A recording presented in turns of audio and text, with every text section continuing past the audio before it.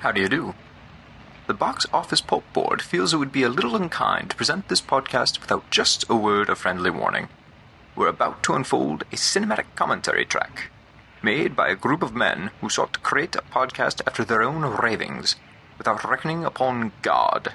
It is one of the strangest tales ever told. It deals with three great mysteries of the internet: analysis, observation, and deconstruction. I think it will thrill you.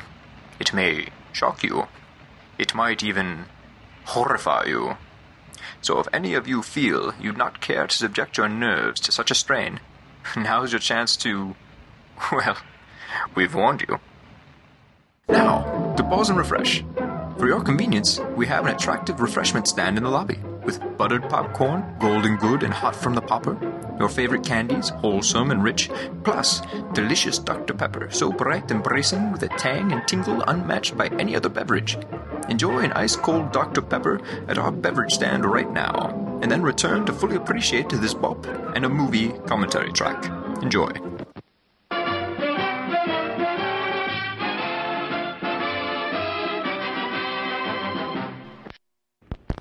Once again, I must ask you to remember that the Marleys were dead and decaying in their graves. Yuck!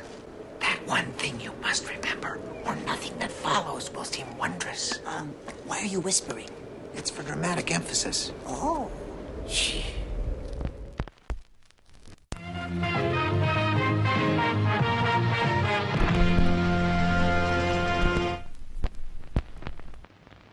Okay, well, the recorder's on. I'm sad now. Good! The way it should be on Christmas. Welcome to Box Office Pulp. I don't know how much of that intro we can use, but I really want Mike saying that he's was not a sad. good. That would not be a good cold intro at all. I want the intro to be Mike saying he feels sad, and then me just saying good and steamrolling over him. That's my Christmas gift to me. Yeah. And that's Welcome. accurate to the season. All seasons, really. People who are happy are chumps. Anyways, welcome to Box Office Pulp, your one-stop podcast for movies, madness, moxie, and tonight, Muppets. Yeah, baby. Tonight, we've got a bop in a movie featuring everyone's favorite felt performers, the Muppets. I was holding for someone to do like the yay! But That's your thing. Okay. Out of control. Yay! Okay. There you go. All right. I should have just sang like the Muppets theme song, like, to introduce our guest star, that's what I'm here to do. And then we just roll with that and be like, Mike, if you were a Muppet, what Muppet would you be? Mike, introduce yourself to the audience as a Muppet so they can get to know you. Well, the problem is I'd be Sam the Eagle, so Okay, solid. it's nothing. Because you believe in America so much? Because I'm just really unpleasant. Well, that could be a lot of Muppets, to be honest. That's kind of their charm. True. I mean, do I want to be Gonzo and or Rizzo? Yeah, but let's face it, I'm the one nobody wants to hang out with. Pepe? Ooh, no, not charismatic. The excitement and the... No. All right, well, we'll let Mike marinate on that one. Jamie, do you have a Muppet... Counterpart? I don't know. Counterpart? Sure. Like a Muppet doppelganger? A felt sona, if you will. Yes, that's the term I was looking for. Thank you. Like all Muppets, I'm easily deflated whenever you take your hand out of me. It's a little more sexual than I wanted for the opening of this, but okay. It's not a children's franchise.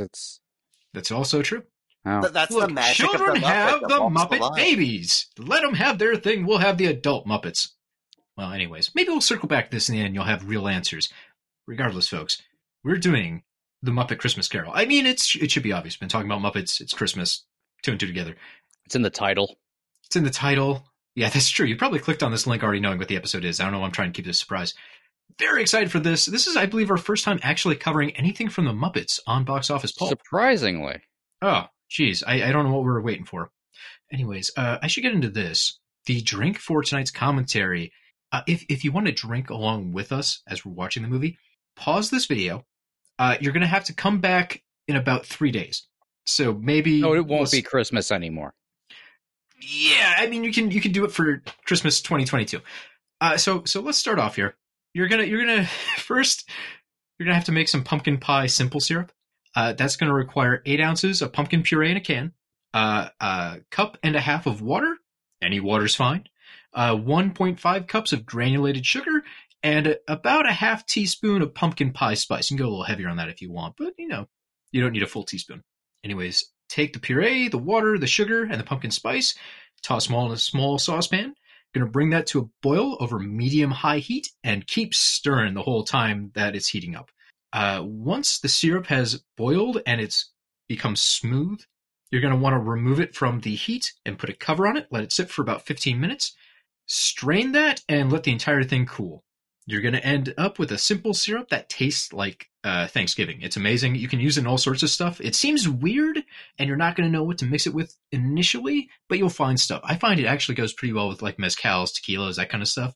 Anyways, you're going to start by making that pumpkin pie syrup. Put that in the fridge, let it sit. That should keep for a couple weeks, I'd imagine. Now, for the rest of the stuff, the actual drink of the night is an apple pumpkin clarified milk punch.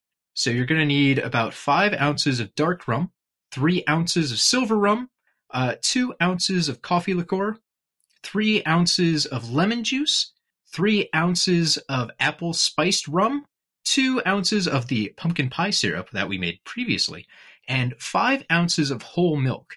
Now, this is not an area to add substitutes. You want whole milk. You don't want 2%. Gotta be whole milk. It really makes the whole thing work.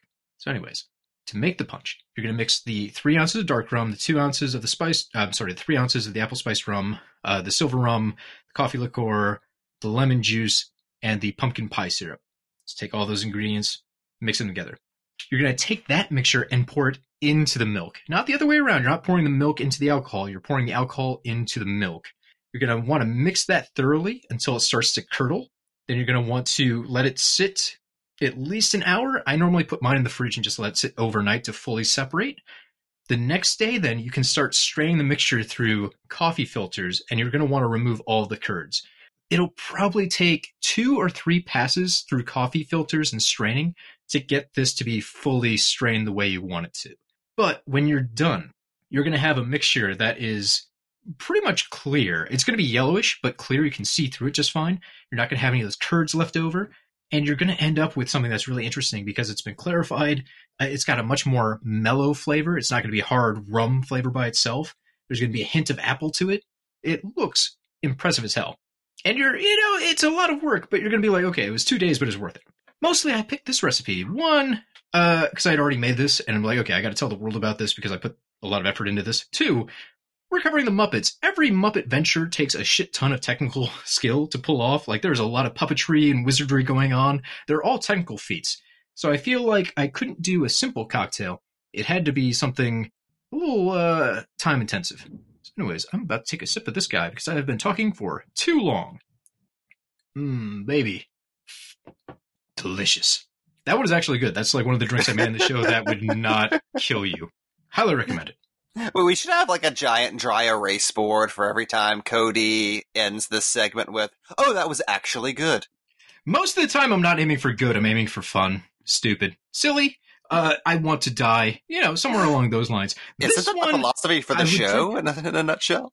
That's why it fits. That is actually a really good drink. It's very mellow in flavor, but you still get like a strong apple to it. Part of the cool thing, too, about having a clarified milk punch is it lasts much longer. Like, you could put it into a mason jar and store it like cellar temperature for several months and it won't go bad. So you can make big batches of this stuff and just have it ready to serve at like parties or just drinking casually. You don't have to worry about chugging a bunch of it because it can go bad in a week. I love that. That's a party tip from Cody to you, folks at home. I don't know if it's because I've been playing a lot of Stardew Valley lately, but during that entire segment, I just kept having these whimsical visions of like a farmer version of Cody, like in a little like set of overalls and a straw hat, like growing pumpkins, like somehow behind his apartment, and then making pumpkin mix, and then somehow grinding all of that up into drink mix and then serving it to us. Essentially, if you hung out with me, it'd be like an episode of Big City Greens. That's about right. Yeah, just prepare yourself for that. Anyways, enough talking about drinking. Hopefully you have now paused the show, spent your 2 days making this concoction. Oh, and I should mention, when you're doing the filtering, do not expect this to go fast. You're going to put that coffee filter on, you're going to pour your mix into it, and it's going to come down 1 drip at a time. It's going to take you many hours to do one filtering pass. It's like a full day affair, really, to filter this 2 or 3 times. Just a heads up.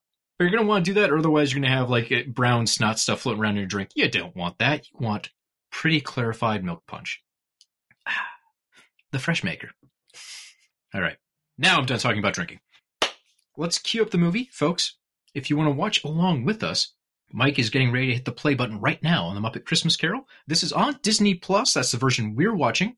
Obviously, you can also find this on Blu-ray. I'm sure it's like on a giant clamshell somewhere in your grandmother's basement.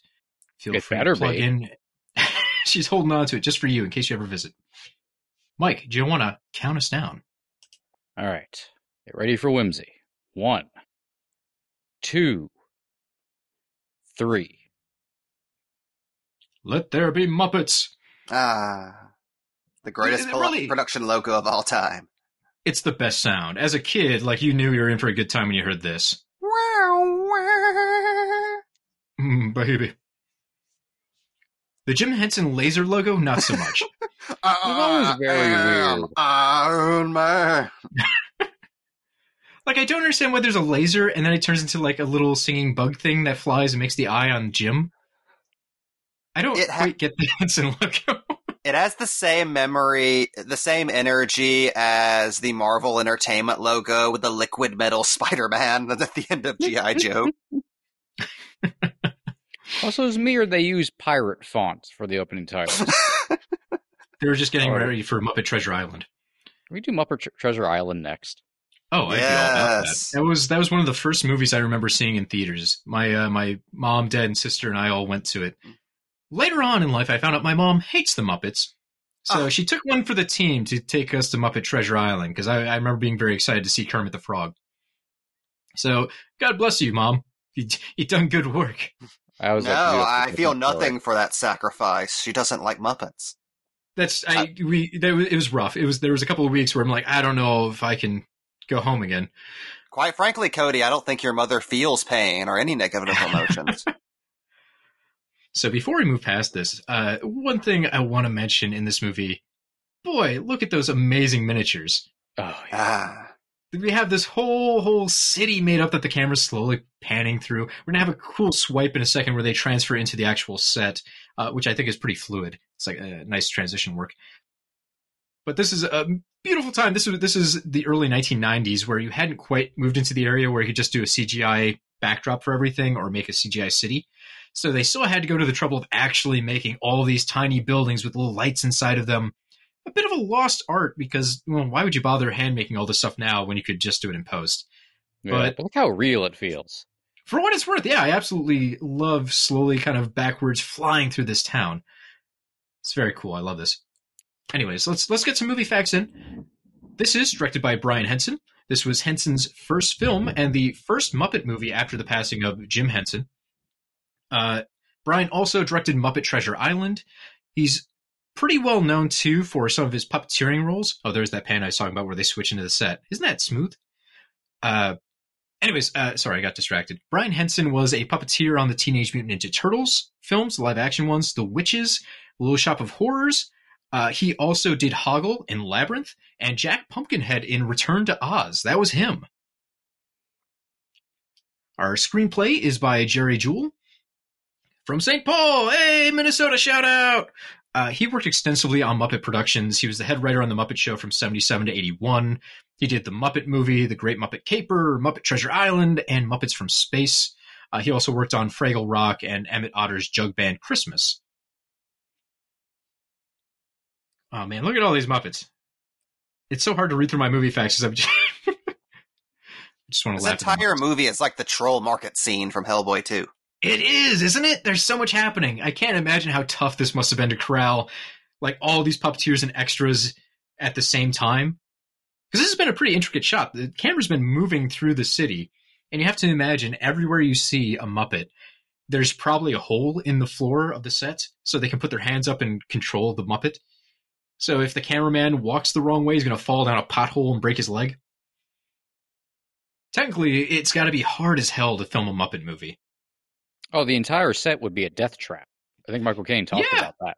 He didn't watch where he was walking. He just fucking fall into a hole. Right. God, could you imagine dying next to Gonzo, the indignity?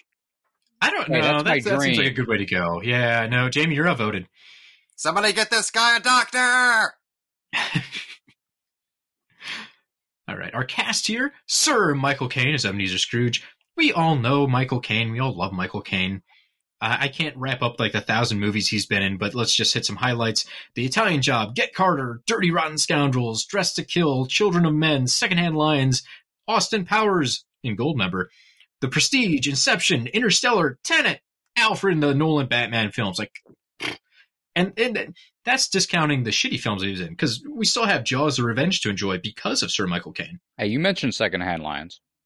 Hey, I like Secondhand Lions. Them's fighting words, Mike. They really lived. I'm going to pretend you guys are fans of that movie and move on with my life. I love Secondhand Lions. I will make fun of the tacked on extra ending as long as I live. Fine. Okay, well, we were just talking about Michael Caine, but let's talk about this intro. He walks in, there's a Dutch angle, the fans blow, the orchestra kicks in. They also get this cool song the lighting about a what a little bit, bastard Scrooge- which I really Yes. like. I mean, it's already like the set's already lit depressingly and all that, but when Scrooge enters, they go super blue. It's very cold. It just sucks the color out of the environment. So good.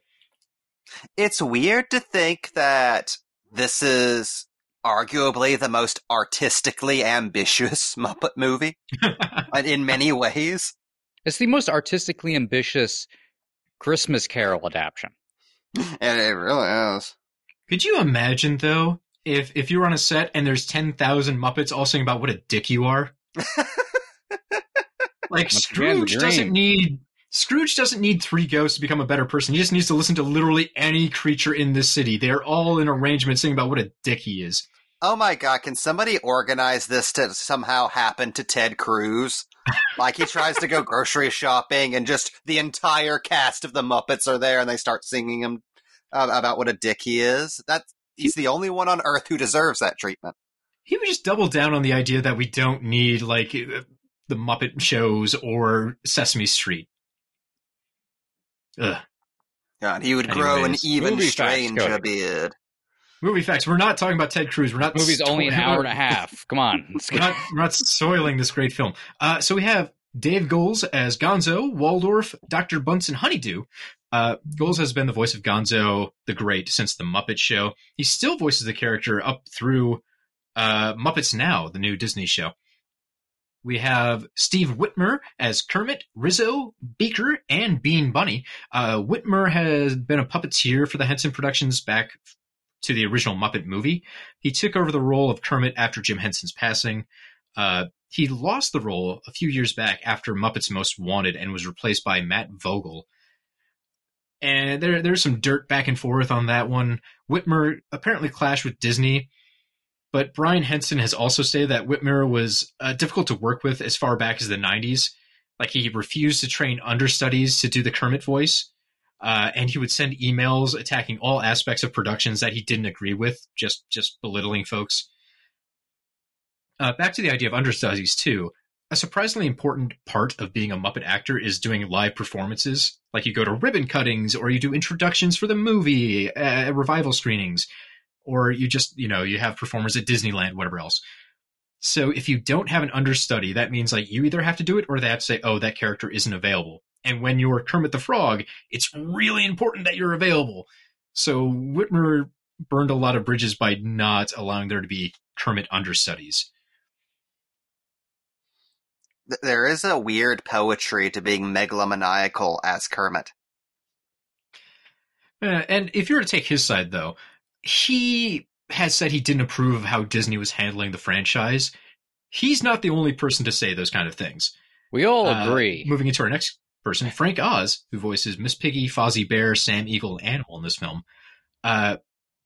There's been some interviews where he said that he was not asked back by Disney to pick up voice work for any of these characters after he kind of left the series. He's made comments about not liking the direction the show has gone over the last few years since Disney took over. So it could be Disney is cutting ties with anyone who might be critical of the franchise, which wouldn't surprise me. Anyways, to focus on Oz for a second and more positive pieces, he goes all the way back to the original Muppet Show. He was on Sesame Street as a voice actor and puppeteer. He stopped working on the Muppets after Muppets from Space in 1999. He claims he actually left because he wanted to spend more time with his family because the commitment is very large to be a Muppet actor. Everyone should know Frank Oz. I mean, he's the voice of Yoda. He was, Dark Crystal, Little Shop of Horrors. What about Bob? He's directed a lot of things. Younger audiences probably recognize him from a small role in Knives Out, where he is the, not divorce attorney. He's the guy who is presenting the will. Sorry, I just saw a bunch of Muppets take a pratfall. Our music here is by Miles Goodman. Goodman worked on a number of comedies from the 70s until his passing in 96, like Teen Wolf, Little Shop of Horrors, What About Bob, Blank Man, and Dunstan Checks In. We have songs by Paul Williams. Everyone knows Paul Williams from Phantom of the Paradise, the Muppet movie Ishtar, and The Princess Diaries 2, Royal Engagement. And that episode of Dexter's Lab. Don't forget about that. Of course, a classic. Our editing here is by Michael Jablow. This was released on December 11th, 1992. The budget was $12 million and was I would say, modest success. It was a worldwide box office clearance of $27 million. Not huge, but it was enough for them to get another Muppet movie in a couple of years. This came out about, I think, a week or 2 weeks after Home Alone 2, so... Right, and that movie was a juggernaut. Anyways, this was the fourth Muppet theatrical release, the first Muppet film produced, not made, but produced by Walt Disney Pictures, who would eventually take over the franchise entirely. And it would be followed in 96 by Muppet Treasure Island, another wonderful film. Box Office Pulp has cabin fever. Box Office Pulp recommends all Muppets all the time. An interesting thing about Disney releasing it is Disney actually saved it from being a TV movie for CBS, because that's what it was originally being produced for. Could you imagine if this was a CBS TV movie? It would have been the best TV movie ever made. It would have. But then again, it was also, the original script for Muppet Christmas Carol was very, very, very different.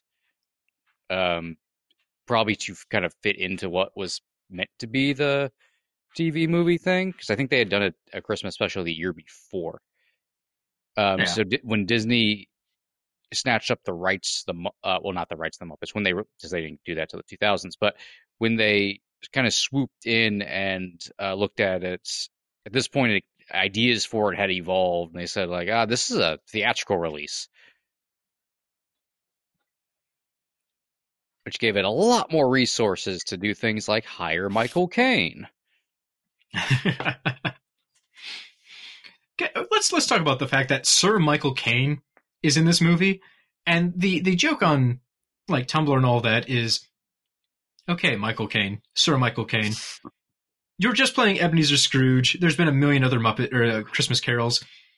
They're Muppets. You don't have to go that hard. And he just looks at the camera and says, "I will play this as serious as a heart attack." Because if you watch this, like, there are moments where he's screaming at Muppets, he's throwing stuff around, he's having a fit. He gets to the end and he looks like a man who's been saved. Like, Michael Caine is not phoning this in. Michael Caine clearly cares about this role. It's what makes a Muppet Christmas Carol a Muppet Christmas Carol. It's him going, I'll accept the role if I'm allowed to play it like it's Shakespeare theater.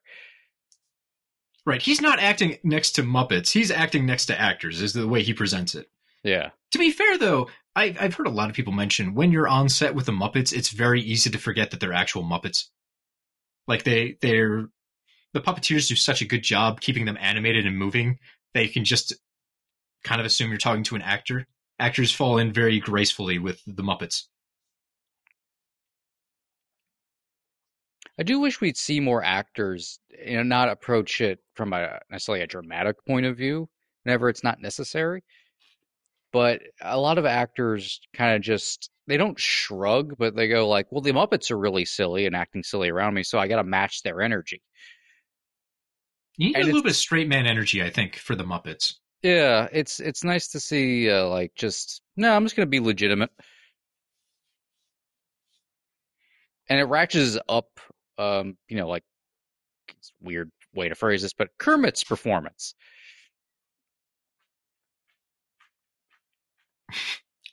Michael Caine just like, I think the homeless should die.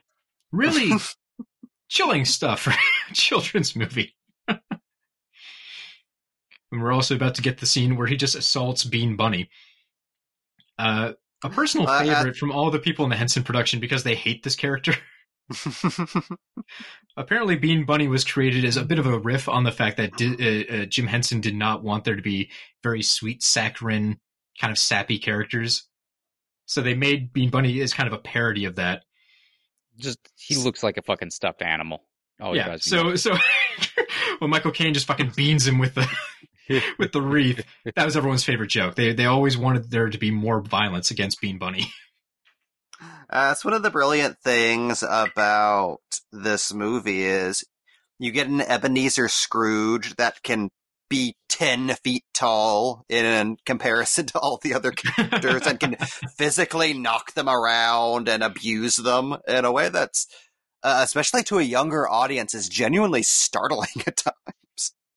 Well, that's a really good point. I mean, as you're watching this film as a kid, you're more on like the eye line of Kermit. Every adult you interact with is Scrooge height and probably feels a little bit like they're not allowing you to have what you want because they control your entire life. So you're more empathetic probably with a Kermit than you are with Michael Caine at the start of the movie. And just the fact that he is giant over everyone else makes him feel like he's all the more powerful and he needs to be more graceful. Yeah, exactly. It kind of inadvertently creates symbolism, like added symbolism to the symbolism they're already doing with Scrooge. Like his workers are literally rats. Like it's the embodiment of what he actually sees as everybody around him. I'm just thinking of the Maltese Falcon with Gutman. Like, just put the camera real low to make him look real big. And to me, that's part of the reason why. Like, there's been so many goddamn Christmas Carol adaptions, and there's a lot of good. Man, there are far more good than bad Christmas Carol adaptions, going all the way back. But I don't think it's an ironic thing to say that, oh, the Muppet version's the best.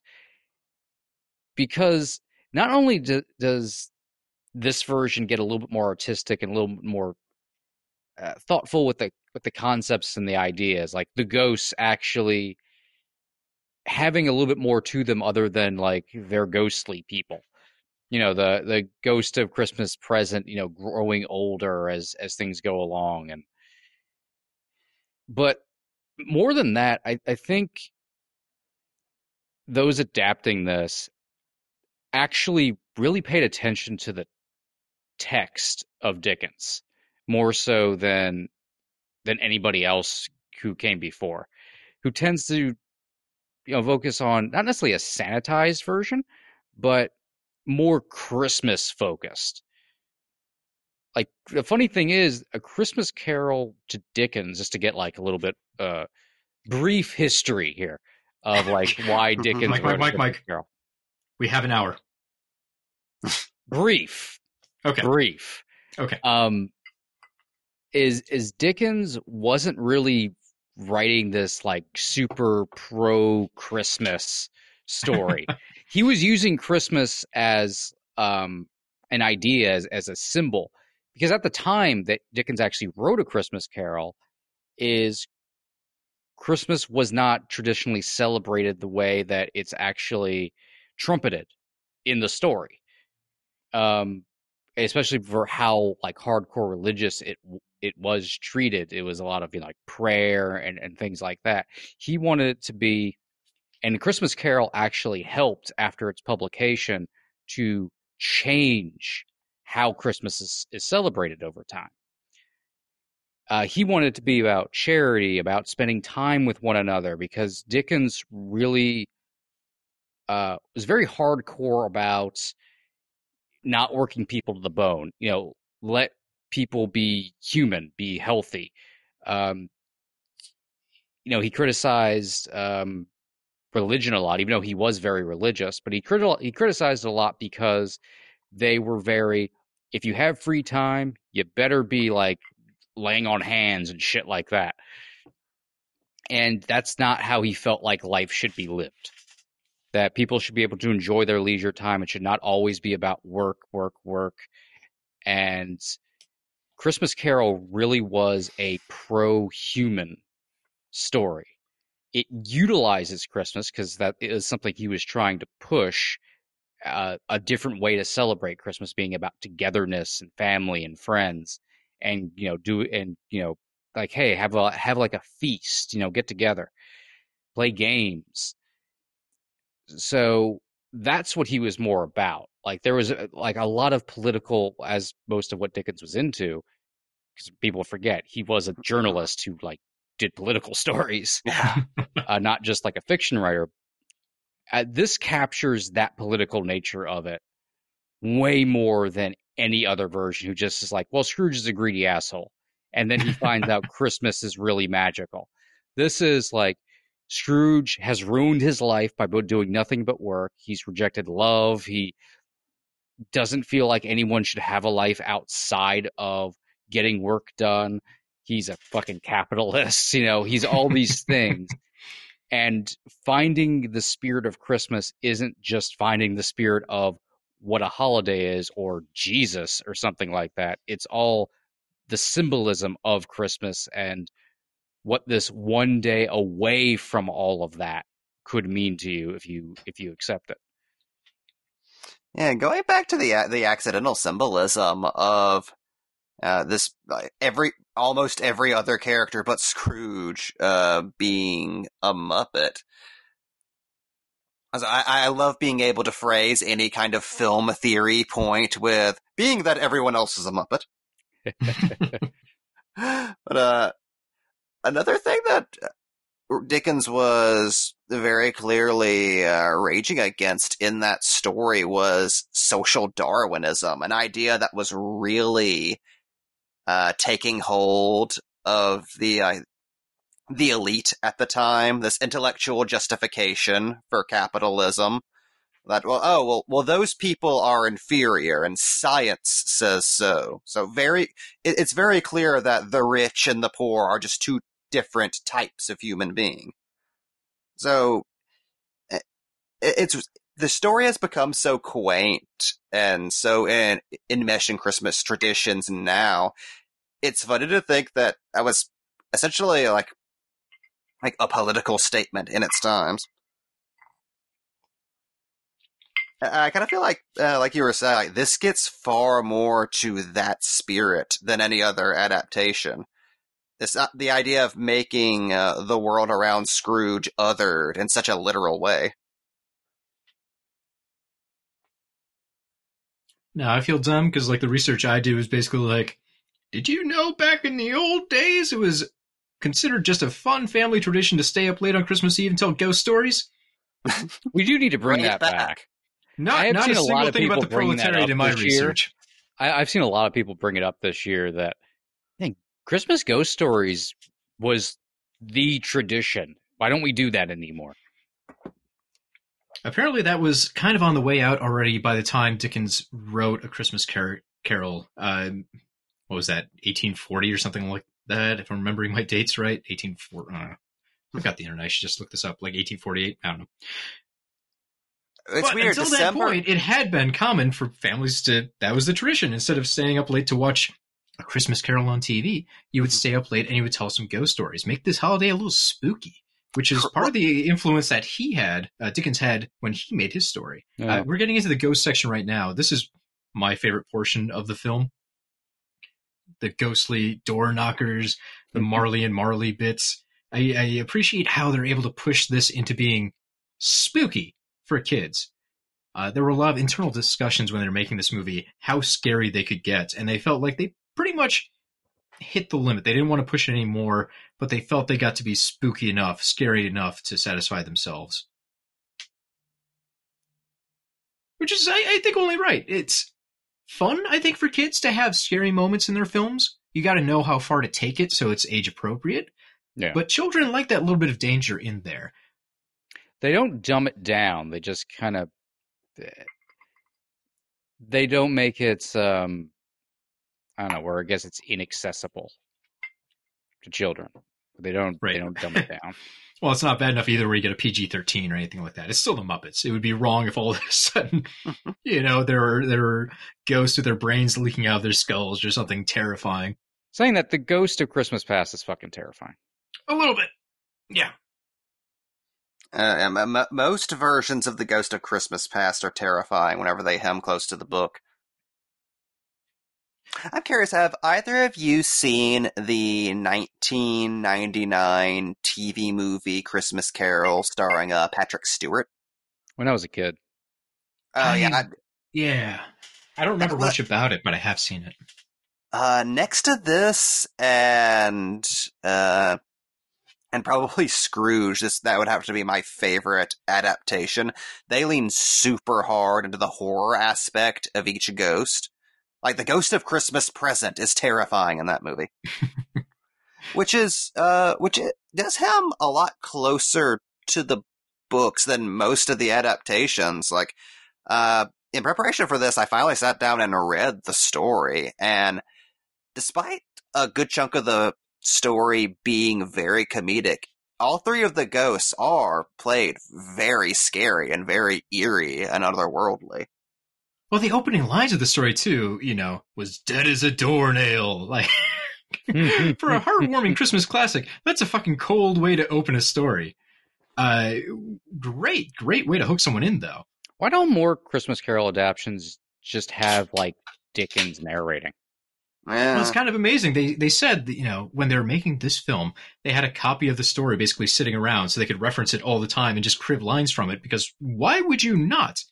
If you're basing something on Charles Dickens, one of the most renowned writers of the times, why wouldn't you just take his lines? They're going to be better than what you can come up with. Oh, did the video pause for anybody? Just keep talking. Yeah. Just keep talking. Boy, you see it all the way through. You would think in the start of this project, we're just working with the Muppets. How do we marry these two? And I love the conclusion they made of, okay, well, we'll have Muppets, but we'll just have them say the lines. We'll keep the narration. We'll keep the Dickens part of it, and we'll just kind of sneak the Muppets in. More than anything, they could have approached this as, this is a Muppet show that just happens to feature Muppets. Dickens characters. Or you could do a full-blown Dickens story with Muppets. I mean, this is a Christmas Carol. It really is. And then there's Muppet hijinks in between stuff, but you're still getting the bulk of the story. The thematics are not changed. It's not sacrificing Dickens in order to make it a comedy. It's a comedy crossover in the spirit of, like, Abbott and Costello meet Frankenstein. Yeah. I mean, imagine, that's why, God, this movie probably would have not worked at all if, A, Michael Caine wasn't there putting in this performance, or B, they went with the original idea of having actual Muppet characters be the ghosts. Yeah, there's some spots, too, where they're like, okay, well, do we make Kermit Ebenezer Scrooge? And I'm glad they decided, no, that wouldn't really work out. Yeah, People that would wouldn't not expect have worked at to all. act that way. There's more of gravy than of grave to you. Oh. So there were a lot of stumbling points where they could have had this project go off in really bad directions. And luckily for us, they really settled on making the most appropriate version they could have, the one that's going to last the most. Saying that, Statler and Waldorf going to hell forever for being assholes. it's Also, so good. It's very fitting. Like, it's just a cast itself. Also, I love the Muppet like cash boxes they're tied to. Also, God, the alternate universe where the Ghost of Christmas Yet to Come is Gonzo. Yeah, they launched himself out of a cannon or something. I don't know. Before they're gone, nose hanging out. And then when they were like, well, no, Gonzo should be Dickens. Who should be the Ghost of Christmas Yet to Come? Oh, Animal. The guy who doesn't really talk? Okay. What? So I know we've already passed it, but going back to the idea of actually using Dickens, there's more gravy than of grave to you. Just that whole little bit. I'm glad they worked that in. It's great Michael Caine gets to deliver those lines. Because those are all-timer lines. Like, just... Oh, that's one of the greatest wordplay, literature it's so burns good. of all times. Right. How could you not use that? I'm very happy that they managed to squeeze all that in amongst Walder and Stadler, like, just, ooh, we're Marley and Marley. My favorite part is, too, when they leave the scene and they just start singing the song again as they disappear, but the chains are still singing and dancing with them. I was kind of a Christmas Carol nerd as a kid, and there were always the certain lines I would search for in every adaptation just to see what each version would do with it. There's more of gravy than of grave for you, and my personal favorite was seeing how each individual actress would deliver "I release you, Ebenezer." Because how dramatically that line is played tells you everything on the tone of that adaptation. Sorry, we're missing my favorite joke of the entire movie. It's such a simple yet brilliant joke. Rizzo Most jumping Rizzo off the thing rail, in the being world. scared, crashing face first, and then going back through the bars. Like, this has got to be... It's not a new joke. They had to have done this a million times in, like, the Looney Tunes cartoons, but just it always works. It's one of those things that's always going to make me laugh when a character does this. Also, do you want Scrooge's bed? Just the drapes all around it? It looks so cozy. Yeah. One thing I want to talk about the set for Scrooge's house. I love how the character is expressed through what is really a minimalist kind of house. You look into everything in Scrooge's room. There's no personal belongings. It's very scarce. It's Scrooge himself personified, right? But it's minimalistic in everything. There are some parts of the set that look like it's just a curtain. Because you don't need anything else. It actually tells more of the story to cheap out and make it very thin. Yeah, there's a lot of character in the different sets throughout the film. Right. And this is like the one area where it's cheap. So you can tell it's not because they were low on money. It's because they're trying to make it like Scrooge, penny pincher. You look at any other set like Bob Cratchit's house or just the city sets and the amount of detail and activity going on. The conflict is very intentional between those two. It's brilliant. Also this, what do you need? A shit ton of lights and a curtain and you have an amazing like reverse searchers moment. Suddenly we're in Poltergeist.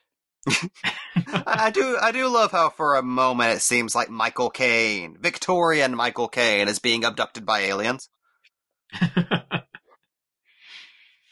This fucking thing.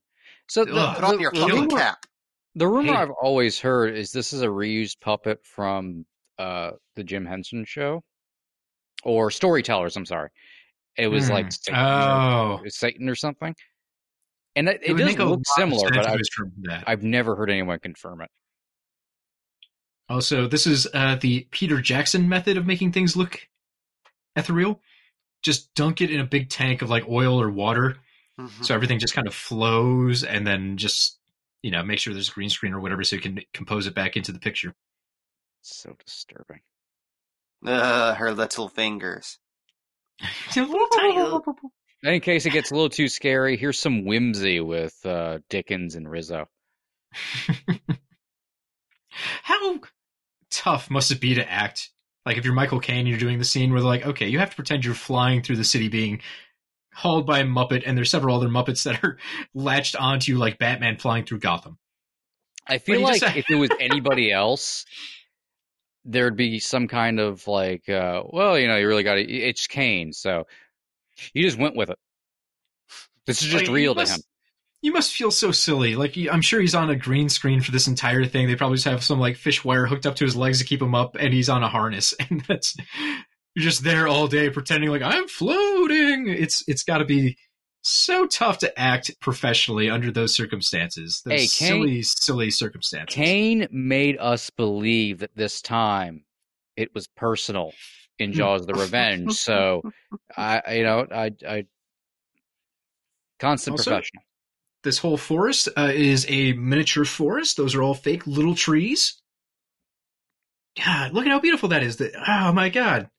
Just imagine how much work it must be. It's like Leica efforts here to make thousands of those little trees and powder them with snow. Also, this isn't supposed to be Gonzo, because that chicken would have technically betrayed him.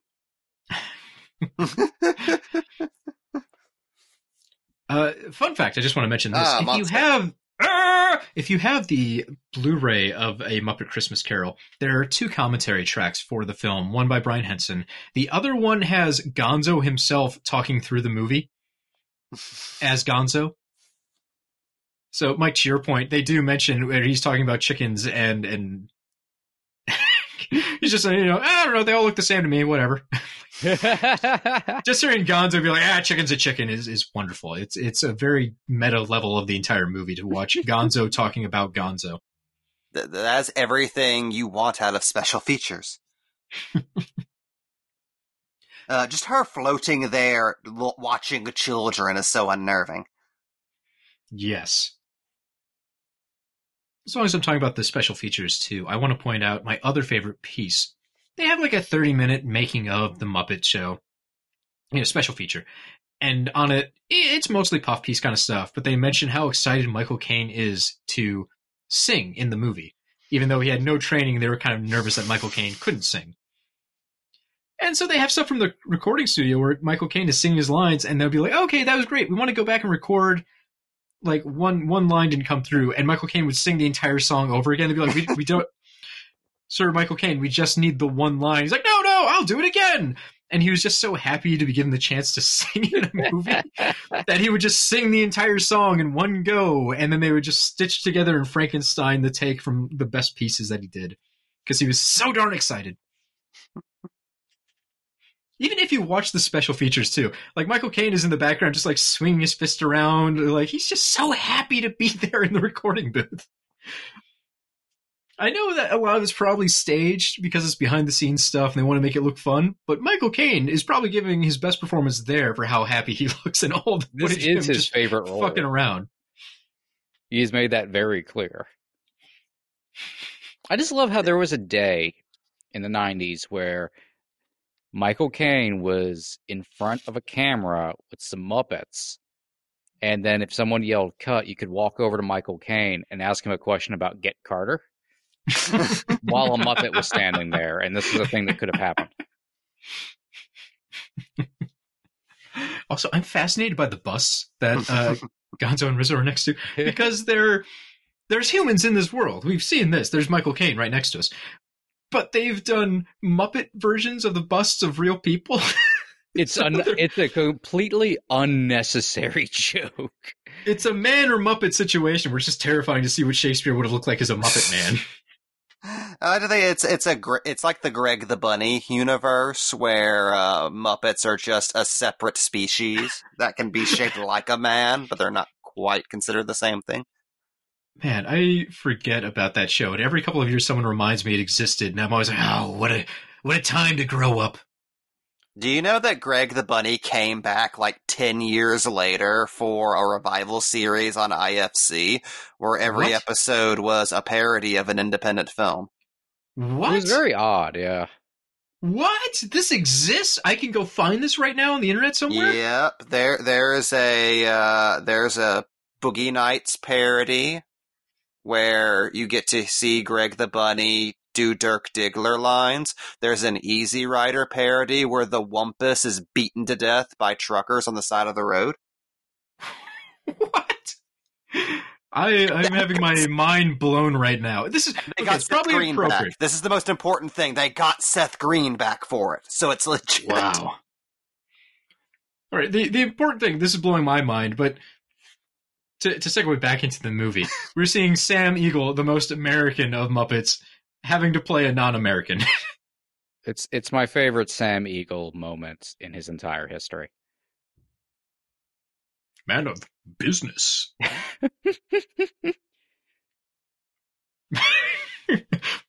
Business.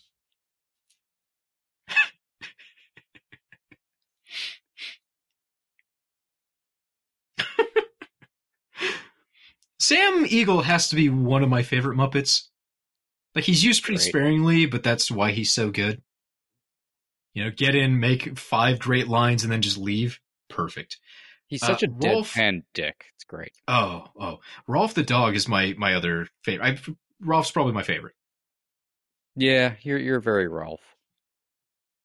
I mean, I love most of the Muppets. There's not too many I look at them like, that fucking Muppet. But, man, in my hierarchy, Rolf is right up there. I love Gonzo. Gonzo, for the main Muppets, he's number one. Fozzie Bear also. Surprisingly, Kermit isn't number 1 or 2, but I love Kermit. Question, what's your opinion on Dr. Teeth? I like Dr. Teeth. I like Electric Mayhem. I love everything they're doing with those guys. Are you guys not fans of Dr. Teeth? I'm absolutely down with the mayhem, but Dr. Teeth himself just gives me weird vibes. Like, I feel like I wouldn't want to hang out with him after the show. Like, things get a little weird. I think that's why I like him. I'm on Mike's side. I would definitely party with that dude.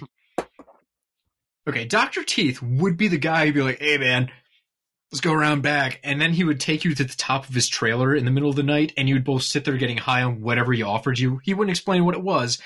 And then he would, like, make you listen to Pink Floyd on cassette. Listen, if I'm getting high with any Muppet, and I intend to, it's going to be the blonde chick from Electric Mayhem. Oh, yeah. The one who seems to be themed around, like, a visual representation of what being high feels like. You've made a strong argument, Jamie. I can't say you're wrong anyway. See, now I'm just remembering the behind the music sketch from Robot Chicken. Her having caught HIV. I'm sure I've told the story a million times, but it's the Muppets, so I'm going to tell it because it's now actually appropriate. Oh, Animal, another classic Muppet I love. Brilliant. One of my best experiences in life. I was in Los Angeles visiting a friend who lived in Koreatown. And we didn't know what to do one night, so we went down to one of his favorite bars and we day drank all day long, playing pool and ping pong, whatever else they had set out there. And I was just looking at my phone like, okay, it's Hollywood. There's got to be cool stuff happening. Actually, it wasn't the summer. It was like October. There's got to be cool stuff happening. It felt like the summer because it was 90 degrees in October, which blew my mind. And I found out, in the Hollywood Forever Cemetery, they show movies. And tonight's movie is the Muppet movie, the original Muppet movie. And so I told my buddy Sean, like, we have to go to this. And he's like, all right, cool. So we day drank all day long. His then girlfriend, now wife, was with us. So we dragged Daisy along to all these places with us. We picked up a 36-pack of PBR. Because it's bring your own booze. They don't sell alcohol at the cemetery. You just have to bring your own booze to the cemetery. I would certainly hope they wouldn't, Cody. They had cotton candy there, Jamie. That seems inappropriate. So you go into the Hollywood Forever Cemetery, and it's the cemetery. I mean, if you don't know about the Hollywood Forever Cemetery, that's where they buried like every famous person from like the 50s and before. Like, if you were a big name in Hollywood, you probably were buried somewhere in the Hollywood Forever Cemetery. We afterwards saw Mel Blanc's grave. I got to hug Mel Blanc's grave because I was very drunk while playing Pokemon Go. He was a Pokestop. Hey, his dream. Yeah, exactly the thing he was hoping for in the afterlife. So anyways, you go down and you work your way through the graveyard and all the headstones and see all the famous people, and they just have a big clearing. It's seat yourself, so everyone brings blankets or just sits on the ground or brings in their own chairs, and you just sit wherever you feel like. There's no headstones or anything in that area. It's just a clearing. And they had a stage set up where they had Gonzo come up and introduce the movie. Like, they had an actual puppeteer behind the podium. Like, hey, everyone! Did the whole introduction. I'm like, oh my god, I know that guy! I was so starstruck by seeing Gonzo in real life. I, like, freaked out. So we sat there, we watched the Muppet movie. Between Sean and myself, because Daisy wasn't that interested in getting blackout drunk, we finished like the 36-pack of PBR, and we had bought a family-sized bag of biscuit and gravy flavored Lay's potato chips. Whoop whoop! And we ate that along. I wish they still made those chips because they're the best things to ever exist. No one believes me. No one those thinks were the biscuit shit. and gravy. Oh, they're so good. So we got fucking rip-roaring drunk in a graveyard watching the Muppets and eating biscuit and gravy potato chips. And I, like, for the life of me, can't think of a time I was ever happier. Like, that's just the best. That is a beautiful story. It was so fun. It was just, like, absolutely amazing. Not to detract from your story, but I've been stuck on this thought since you mentioned them selling cotton candy. Wouldn't the appropriate thing be to take the pink food dye out of the cotton candy and just dye it white? And say, be like, ooh, it's the souls escaping. Nothing about Hollywood Forever Cemetery was graveyard themed. If you didn't know any better and didn't look left or right as you're walking the path to the stage, you wouldn't really think anything about it being in a graveyard. Then what's the point of it, Cody? It's so weird. Well, like I said, after the movie was done, the sun is just starting to set, so everyone leaves, but no one's kicking you out. It's not like there's ushers telling you have to leave the graveyard. So you end up with just thousands of drunks just wandering around the Hollywood Forever Cemetery at night, like playing Pokemon Go and just trying to find all the famous people in the graveyard.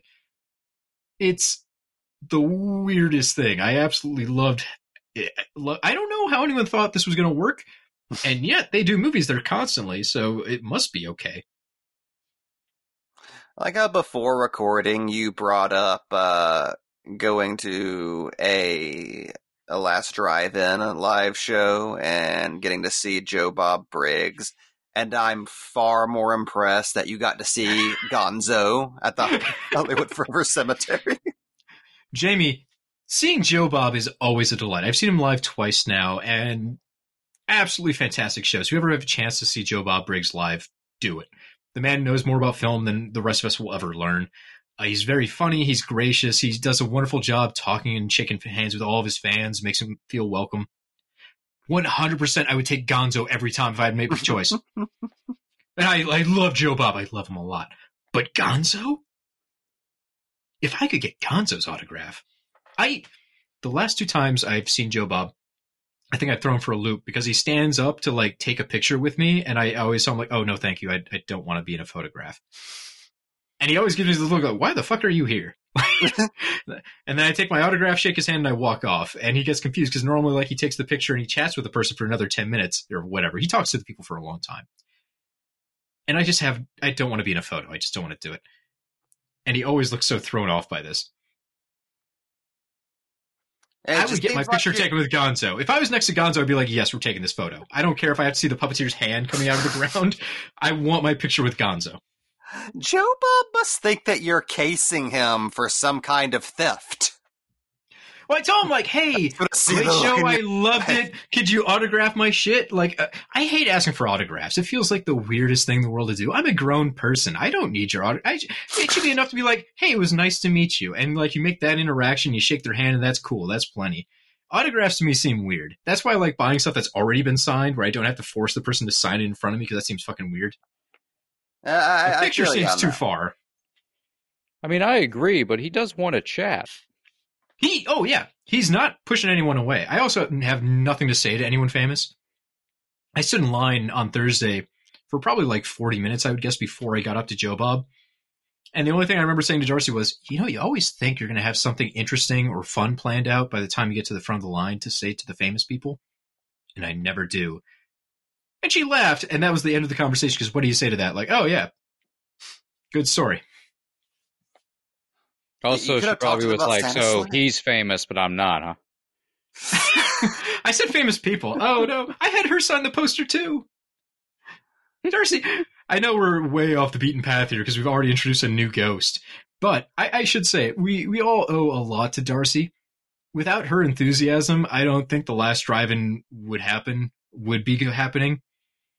People give her a hard time because she doesn't get as much screen time as Joe Bob. It's like, no, Darcy really makes that show run. Without her enthusiasm and like just fan interactions, all that stuff, this never would have grown to the level it is. All of this is only because of Darcy. Darcy is a goddamn pillar of the horror community. Anyways, back to ghosts. So the Ghost of Christmas Present, I really love they introduced him very big, like he's supposed to be, and they realized like, oh, this is a fucking pain in the ass. So they had to redesign him so he's just like Michael Caine size for the rest, so it was easier for the performance, and so he didn't have to get comped into every shot. Okay, so if Ghost of Christmas Present was an actual person, John Goodman, right? John Goodman got Muppetized by like Willy Wonka. Also, his beard is its own special effect. Oh God, kill me! Oh God, they brought it to life and then it died. That was a Dad is the RoboCop 2 moment where snowman. that snowman blew his own head off. And Michael Caine approved. Okay, we should talk about the fact that the blocking, the framing on this, so nice. And it makes sense because with Muppets, you have to plan everything extremely carefully because it's all tech-based, right? Like, you have to know where the performer can physically put his body, where he can move the puppet. It's a musical, so everything has to be timed very well. But all these little shots, like you see Michael Caine looking into the little mouse house, how well he's framed in the foreground with the mice singing in the front. There's a lot of very particular care to make sure everything is framed perfectly through this film. On a tech level, I think this movie is immaculate. Oh yeah, the behind the scenes of them. Oh, sorry, I want to interrupt. So we had the scene of the horses dancing because when they're editing this together, they realized they didn't have anything to connect the two singing bits, but the music was still going. So one day they just like, okay, get some puppeteers here, get the horses, spin them around. They filmed for like however many seconds they needed and threw it to the editor because they literally had no coverage. They had nothing they could stick in there. And God, we have wild Muppets just laying around for us to throw together. Fresh out of the cloning vats. The behind the scenes of them filming like these big song numbers in the town with, like 30 to 40 Muppets going at once, everybody's singing. It's incredible to see that shit happening live. Yeah. Well, and think you have all these actors acting too. This scene's a bit of a cheat, you'll notice, because it's forced perspective in the background. But because they're doing the camera raise for this big dramatic end to the song, you can really see how the perspective doesn't work. It's a short building. Mm-hmm. It's fine. Honestly, it's fine. I don't mind it. It's just very funny because it's forced perspective only works really from a very limited perspective. It's just how the magic works. Yeah. Nobody's paying attention to that part of the frame. But unfortunately, that's the reason why we don't have as many of those practical effects as we used to. Like when they were doing the remake of The Thing, they realized, oh, the camera can only be placed in one specific spot where the effect doesn't work. And so the studio would be like, well, that doesn't give you a lot of options if we want to edit something differently later. Let's just do it digitally and then you can film wherever you want. And, the director maybe doesn't like that idea, but the studio would just bring the hammer down and say, no, we want options. I don't know, Mr. Studio. It sounds like you just want to be able to fuck with the movie in the editing room. Yes. No, that's not what we mean at all. I should say, too, in that forced perspective house, you'll notice earlier in the movie, when it's at night, they use that same set a bunch of times. But in that forced perspective house, you can actually see a Muppet moving back and forth between the lights. So they had a little puppeteer in there, to actually just add that effect to the forced perspective of that house. There's such great attention to detail. It makes everything feel so alive, even if it is a little tiny miniature version of a house. It's like they filmed the most meticulous amusement park ride ever. So I love the design work on all of the hobo Muppets so much. Oh, yeah. Jamie, to go back to what you said about filming the greatest theme park ever, this is Muppet related. I'm not going too far off the range here. Before we sat down to record this episode, I was rewatching Muppets Haunted Mansion. And that is absolutely my favorite thing to come out, I think, this October. Oh, that was a blast. Yeah, if you haven't seen it, it's on Disney Plus. It's like 50 minutes long. Gonzo goes to the Haunted Mansion and has to survive the night. And it's just filled with references to the actual amusement park ride. Dear God, why isn't this just the next Haunted Mansion movie? Just make this 40 minutes longer. It's beautiful. I love it. It's so funny. It has like a great little message in it about Gonzo, not always having to be Gonzo the Great to be Gonzo the Great. I like that. It's very heartwarming. It's 100% endorsed. I think it's shot almost entirely on green screen during a lockdown. So Yeah. The fact that it exists and is composited well is still a fucking miracle to me. Yeah. Has anyone watched the new Muppet special, the new Christmas one? I have not. I actually No. totally forgot about it until recently. Yeah, I keep forgetting. I saw some people mention online that it was pretty funny. They like mentioned one of the running gags and kind of ruined it for me, but they seem to enjoy it.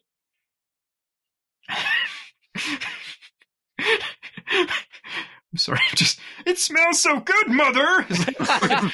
Eyes rolling back in his head as he's working that crank to turn the pig. Like fucking Conan the Barbarian.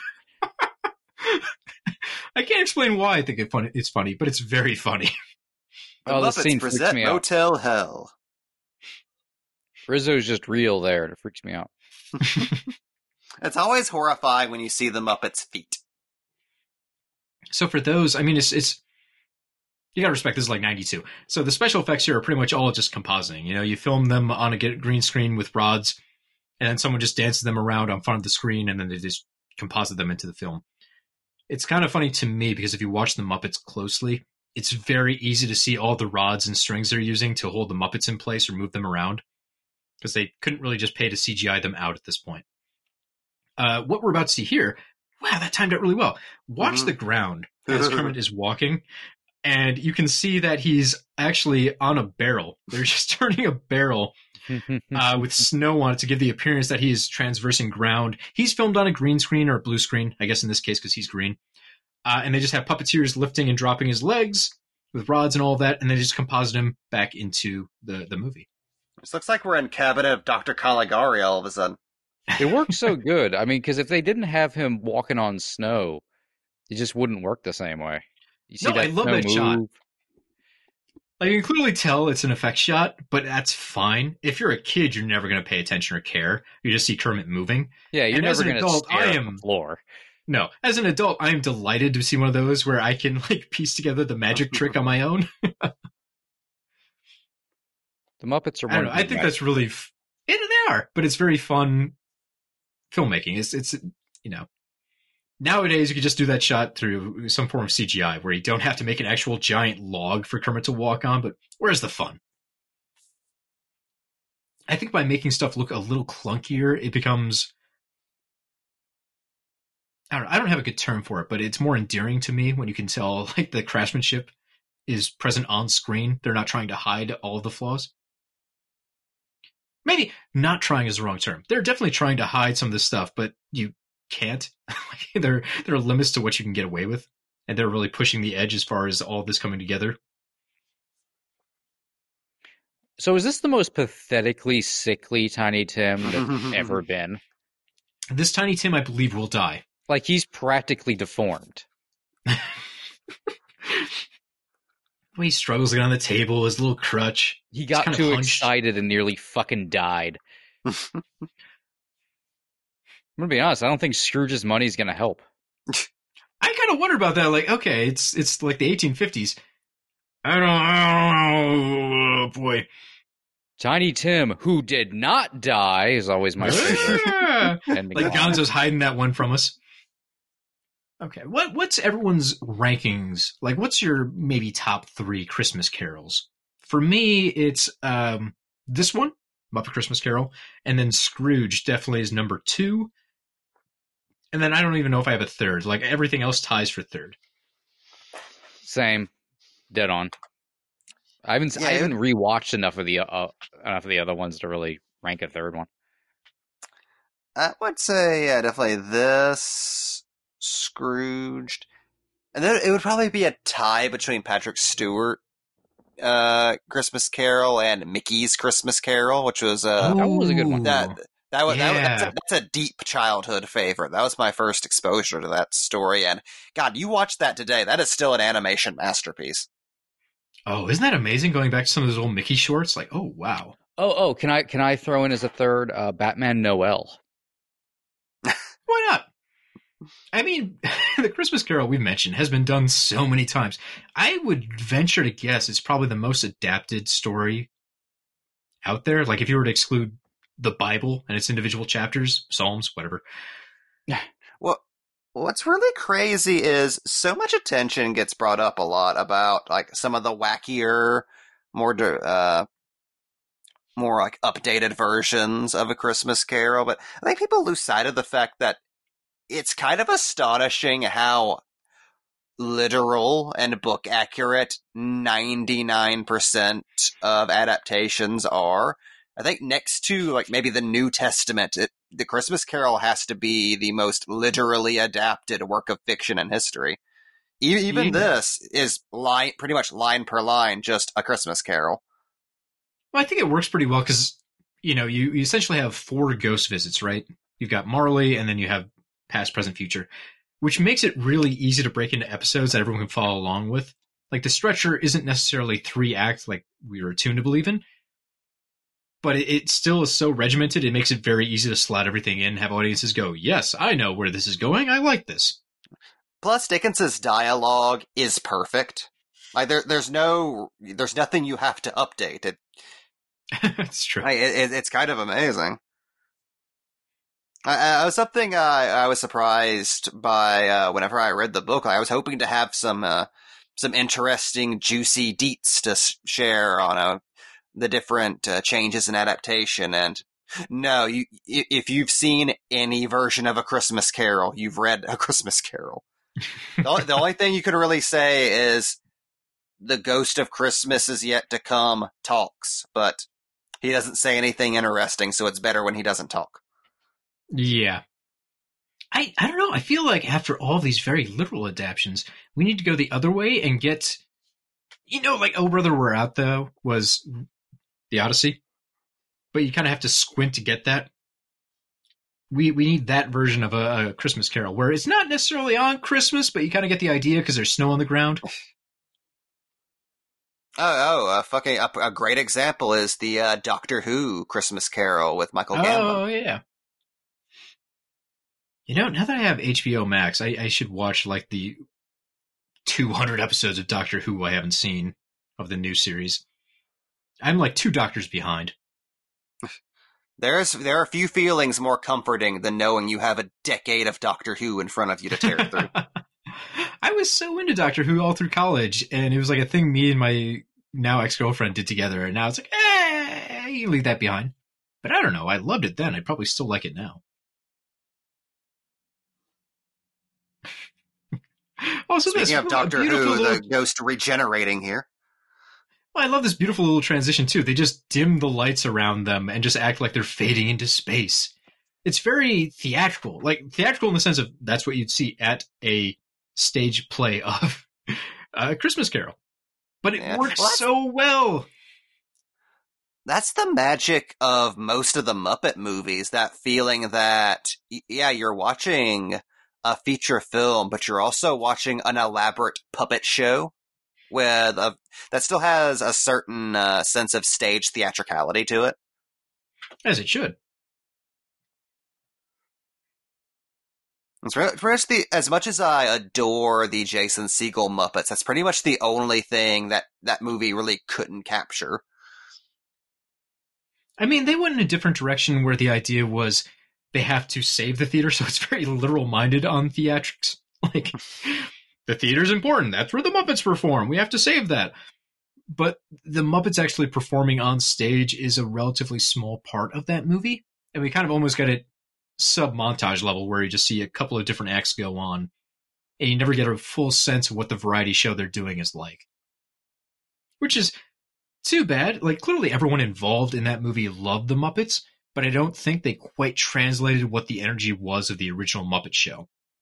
That's also, it's on Disney Plus right now, so if people haven't gone back to the original Muppet Show, highly recommended. It's very funny still. You probably won't recognize a majority of the guests, but every once in a while they have like Vincent Price pop up or something like that. And it's fun. It's really fun. It's surprisingly more sophisticated than you would guess for the Muppets, who I think have been made a little more gentle over the years, like a little more family friendly. I think in the original days of the Muppets, they were more attuned to Kermit saying things like, "You'll be dead tomorrow. Nobody remembers the famous. Goodbye." The second Muppet special was called Sex and Violence. Right. I mean, the Muppets, Jim Henson started by making commercials of Muppets selling coffee where the punchline always was, if a character wasn't drinking the right coffee or didn't like it enough, the other Muppet would murder them. The Muppets started as fairly dark material and kind of lightened up from there. And I think Disney is very happy to make them still on the lighter side of things.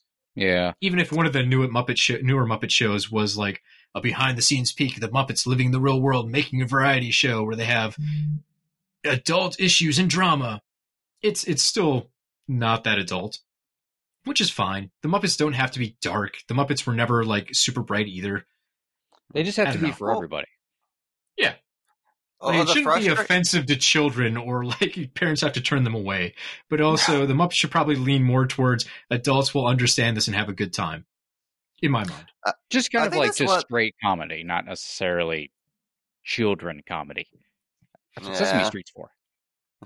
I think the frustrating elephant in the room, too, is they keep trying all these different things to do with the Muppets, and it doesn't seem to occur to them to just do the fucking Muppet Show again. We're in a stage now where no one wants to do what came before, right? It's always, oh, well, that happened. We have to elaborate on it. We have to yes and. It's like, what? Why? Just flat out remake. You don't necessarily have to add a new wrinkle. What worked before worked. It's probably okay to do again. Just start making the Muppet Show again. It's really I want to see Billie Eilish tolerate Fozzie's jokes. Yeah. Honestly, that would be amazing. Just a straight up, non-referential, non-meta version of the Muppet Show. They obviously would have those jokes within the show, but just make the Muppets. Plain out. Variety show Muppets. Pigs in space. God, Discovery. Jesus Christ. Kill the Spider Muppet. To take away from this awful thing in front of this abomination of felt, it always cracked me up in the previous little spots where it's raining out, but Michael Caine is not getting a drop of water on him. You could, as a viewer, go, oh, it's because he's a ghost, so he's not affected by the material around him. In reality, they found out that if they got any water on the ghost of Christmas Future, it basically destroyed the fabric around him. It's like if you drop a cat in a bucket of water, all of a sudden the poof is gone. You have something that doesn't look right. So they just had to make sure. Oh, go ahead. Go ahead. Basically just every time you watch the ghost, you can see there's no water that gets anywhere close to him because they realize it's going to fuck up the entire day. So it's like they have to strategically frame water around the ghost and Michael Caine. I like the idea of this ghost being a prima donna. So we can agree this is like the best design for this ghost in any adaptation, right? I like this one a lot. It's supernatural. Those weird kind of human hands that are too long. Yeah. This is like a ghost Doug Jones should be playing. There's also the way the fabric is almost looks like it's made of stone. Yeah. Mm-hmm. Very cool. I am a big fan of what they did in Scrooge, though. Yeah, Scrooge just wrapping the idea of television into the ghost, where he pulls the sheet back and there's all the damned inside of him. It's tough to say. I mean, you can take a lot of liberties with this ghost, but it seems like everyone really just wants to do a version of the Grim Reaper. Yeah. Has anyone watched that super horror focused miniseries that was on FX like 2-3 years ago? Oh, I saw so many ads for that. No, I never watched it. I keep forgetting to watch it. I know it's on Hulu. Last Christmas, when I was at my parents' place, it was playing, and I watched like 20 minutes of it before I fell asleep. That's the Guy Pearce's Scrooge in that, isn't he? Yeah.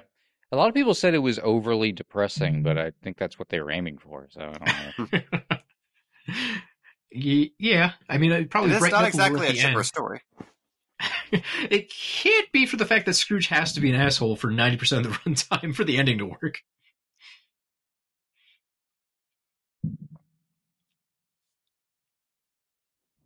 Still cranking away. Jesus Christ, just... His pupils are huge once this is over. No, you're so swole. At the start of the show, I mentioned this in our facts, that we no longer have the original voice of Kermit voicing Kermit. And it really bothers me. I know I should. It's fucked up.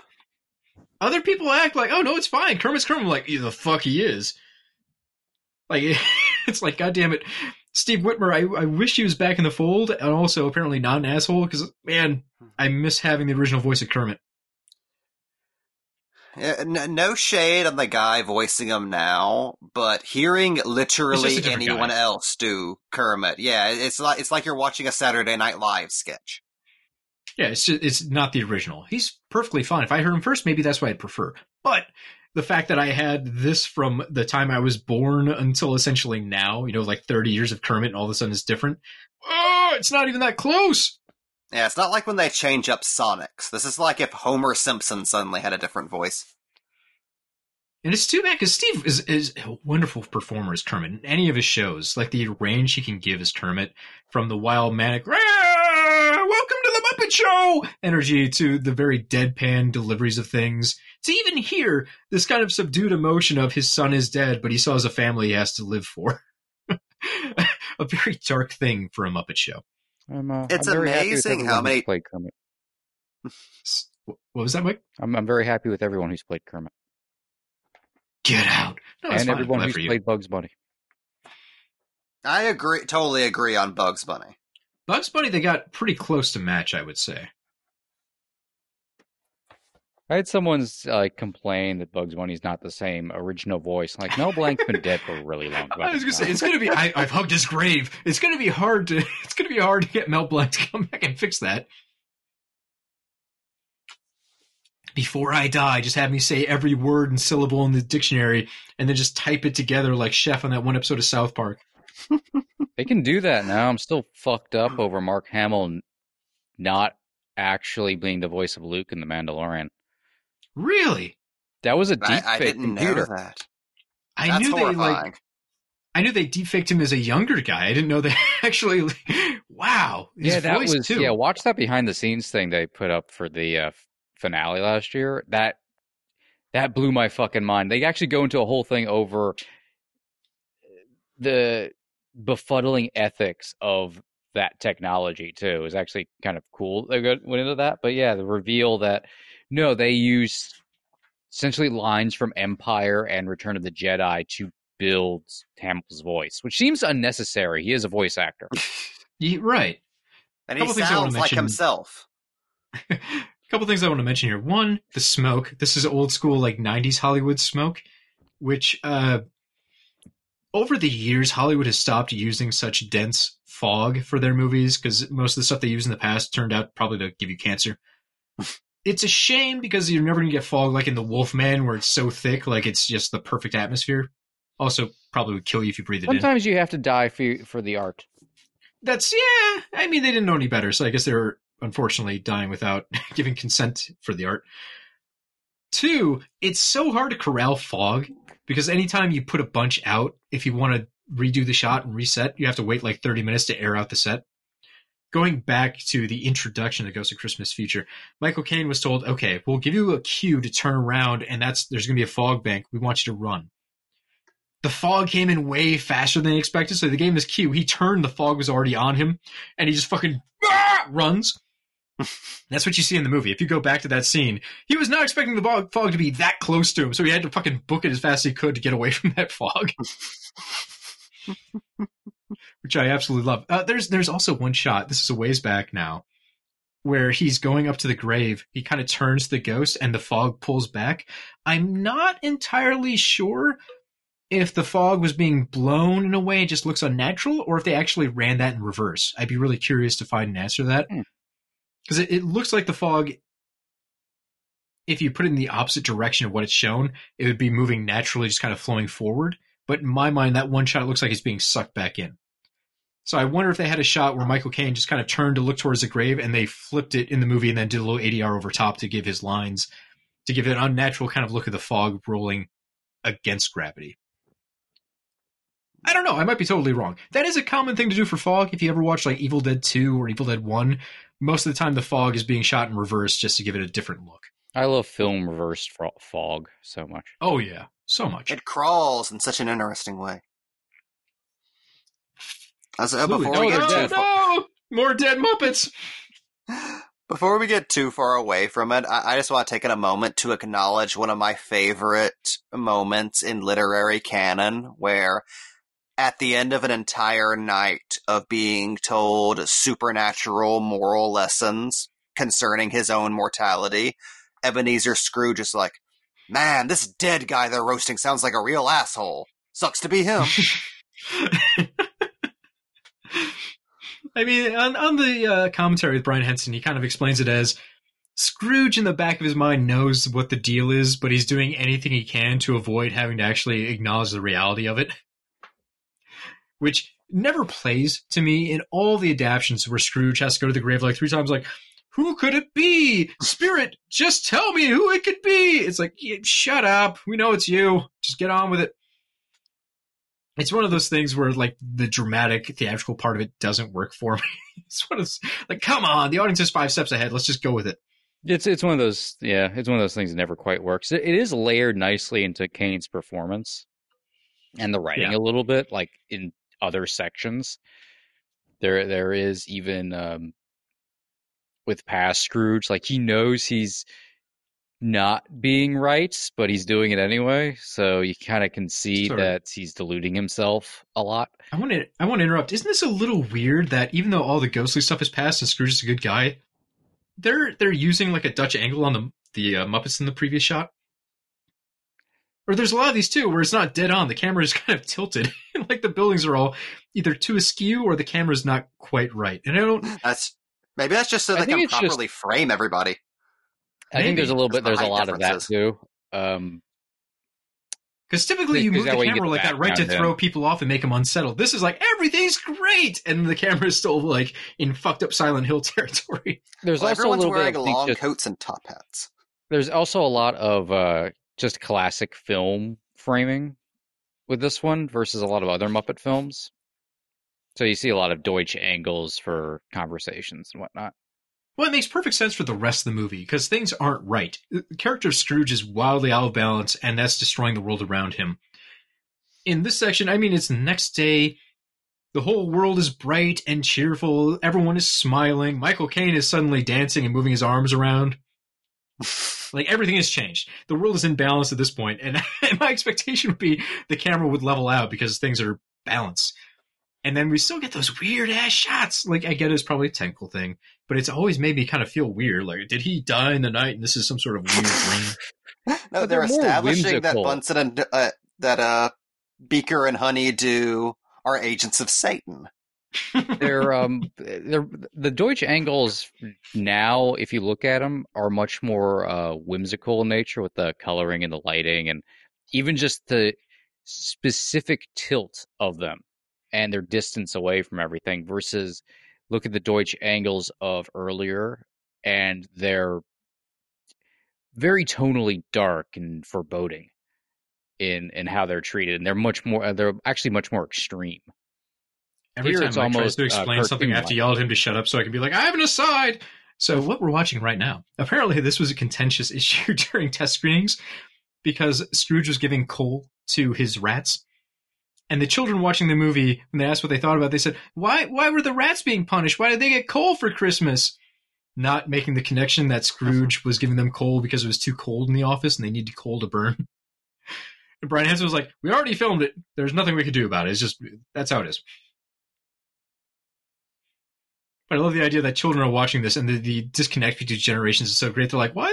The rats were nice. Why are they fucking getting coal? This is bullshit. Why is Mr. Scrooge becoming God? Why is he meting out rewards and punishment as he sees fit?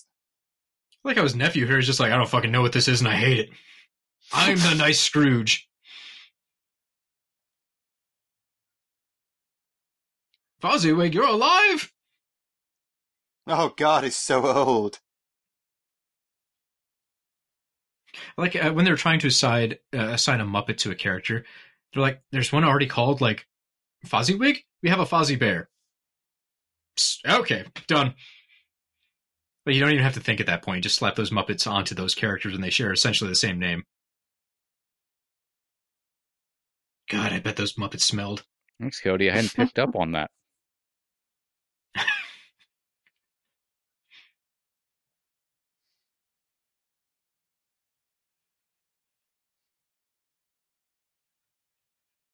Michael Caine's joy getting to sing. Also, we'd be remiss if we did not mention my favorite Michael Caine quote ever, talking about Jaws: The Revenge, where he's like, by all accounts, it's a terrible film, but I have not seen it. But I have seen the house it bought, and it is fantastic. Which is really a great attitude to have. People are giving you a lot of money. You don't necessarily have to care about the product, right? Hey, an actor works. You know, it seems cruel to be playing this joke on Bob Cratchit for no fucking reason. It really does. Although I do enjoy that this version of Scrooge isn't just a straight-up nice guy with no personality. Like, he can still tap into, like, his asshole self and use it for yucks. Also, it really would have been great for Mrs. Piggy to just fucking wail on this dude. Just, like, one good punch. Hiya! Let her use that rage. Hiya! Exactly. pig foo.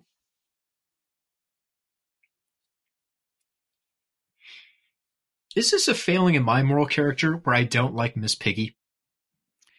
I enjoy her. She's funny, but I'm not, not going to say I'm a big fan. I mean, she's an anti-hero. She's written to be in some ways unlikable. I mean, I understand you have to have characters that drive drama, and that's definitely her goal. Like, everyone else would be pretty at ease if it wasn't for Miss Piggy causing issues. If you look at almost any Muppets media, she's normally at the center of the conflict. But boy, something about that character has just never rubbed me right. Not a Miss Piggy fan. Killer. I was always more of a Gonzo booster. Gonzo, Camilla forever. The one true pair. That is fake turkey. It's fine. They're fake. Where the fuck Bunsen and Burner are? They're fake frogs. They're fake pigs.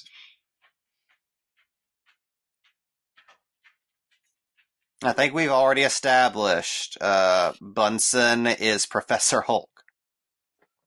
Also, this bothers me.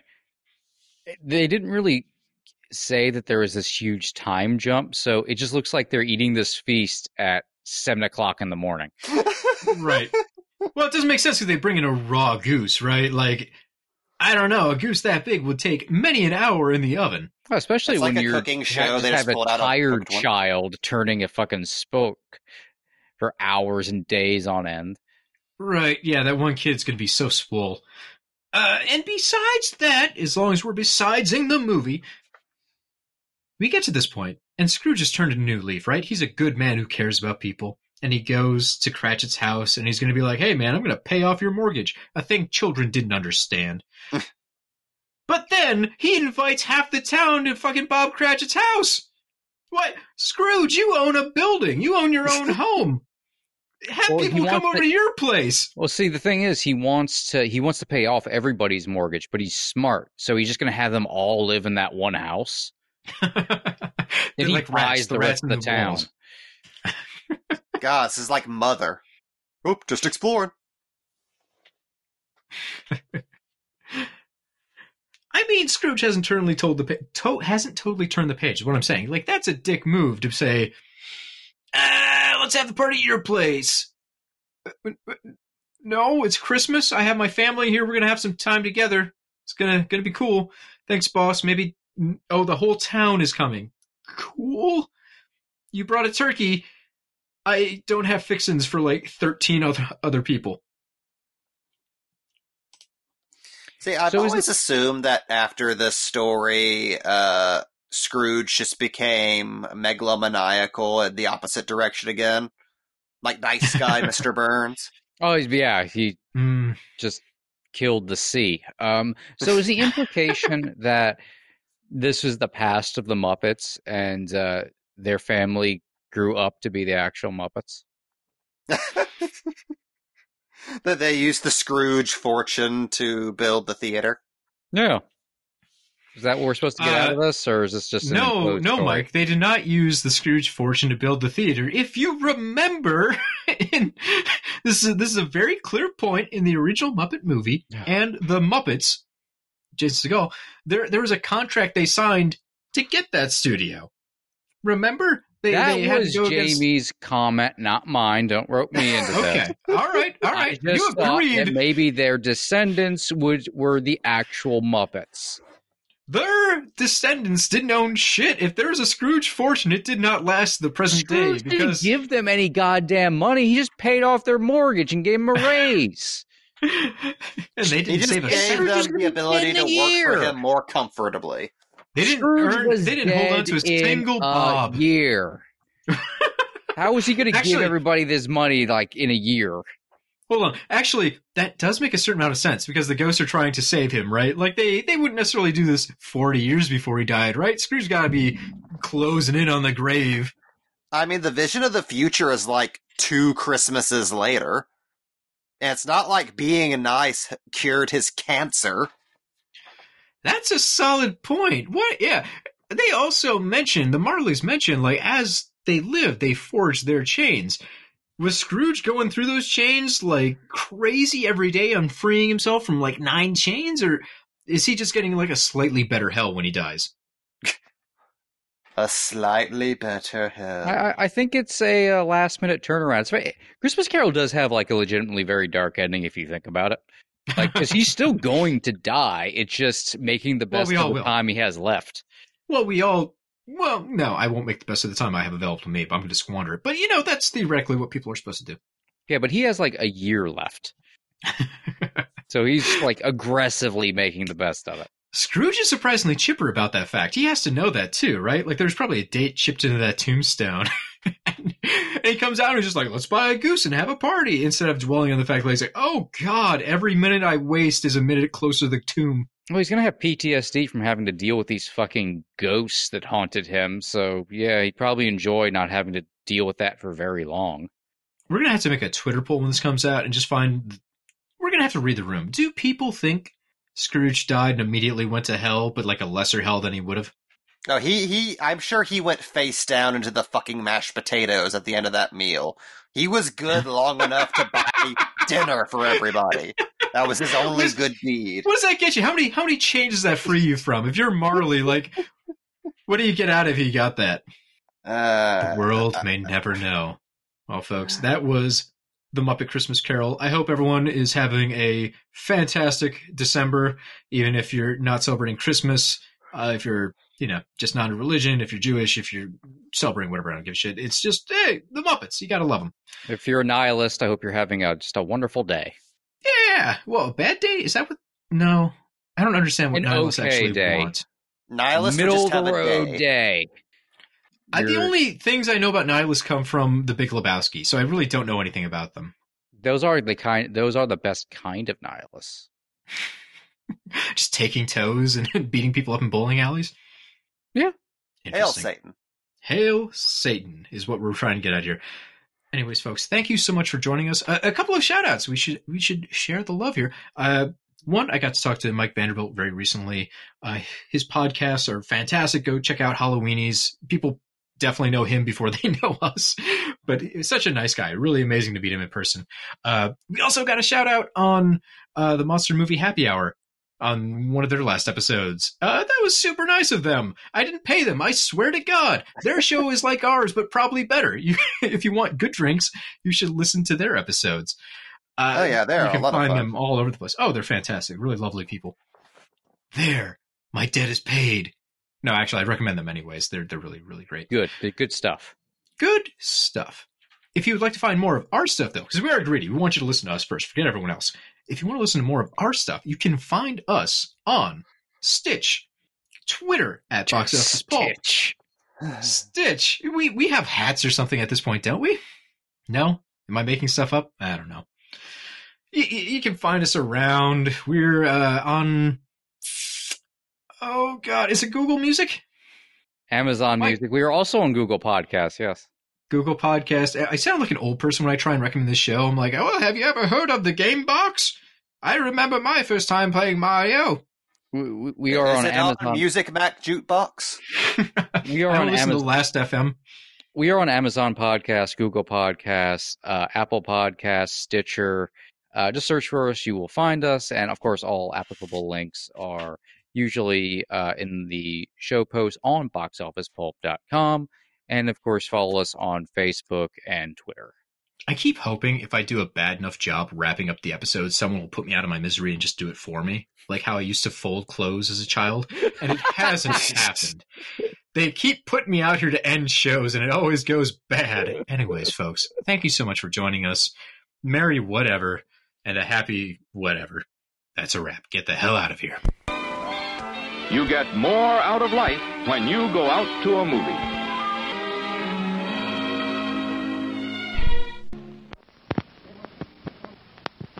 Please remember to replace the speaker on the post when you leave the theater.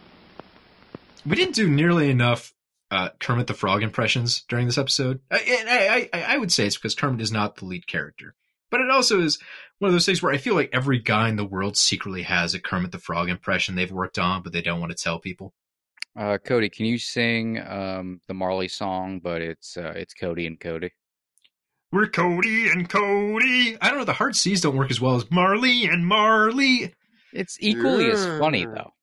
Okay, hold on. Let me look at the lyrics. Just chained to beer. We're drunker and drunker. Ah!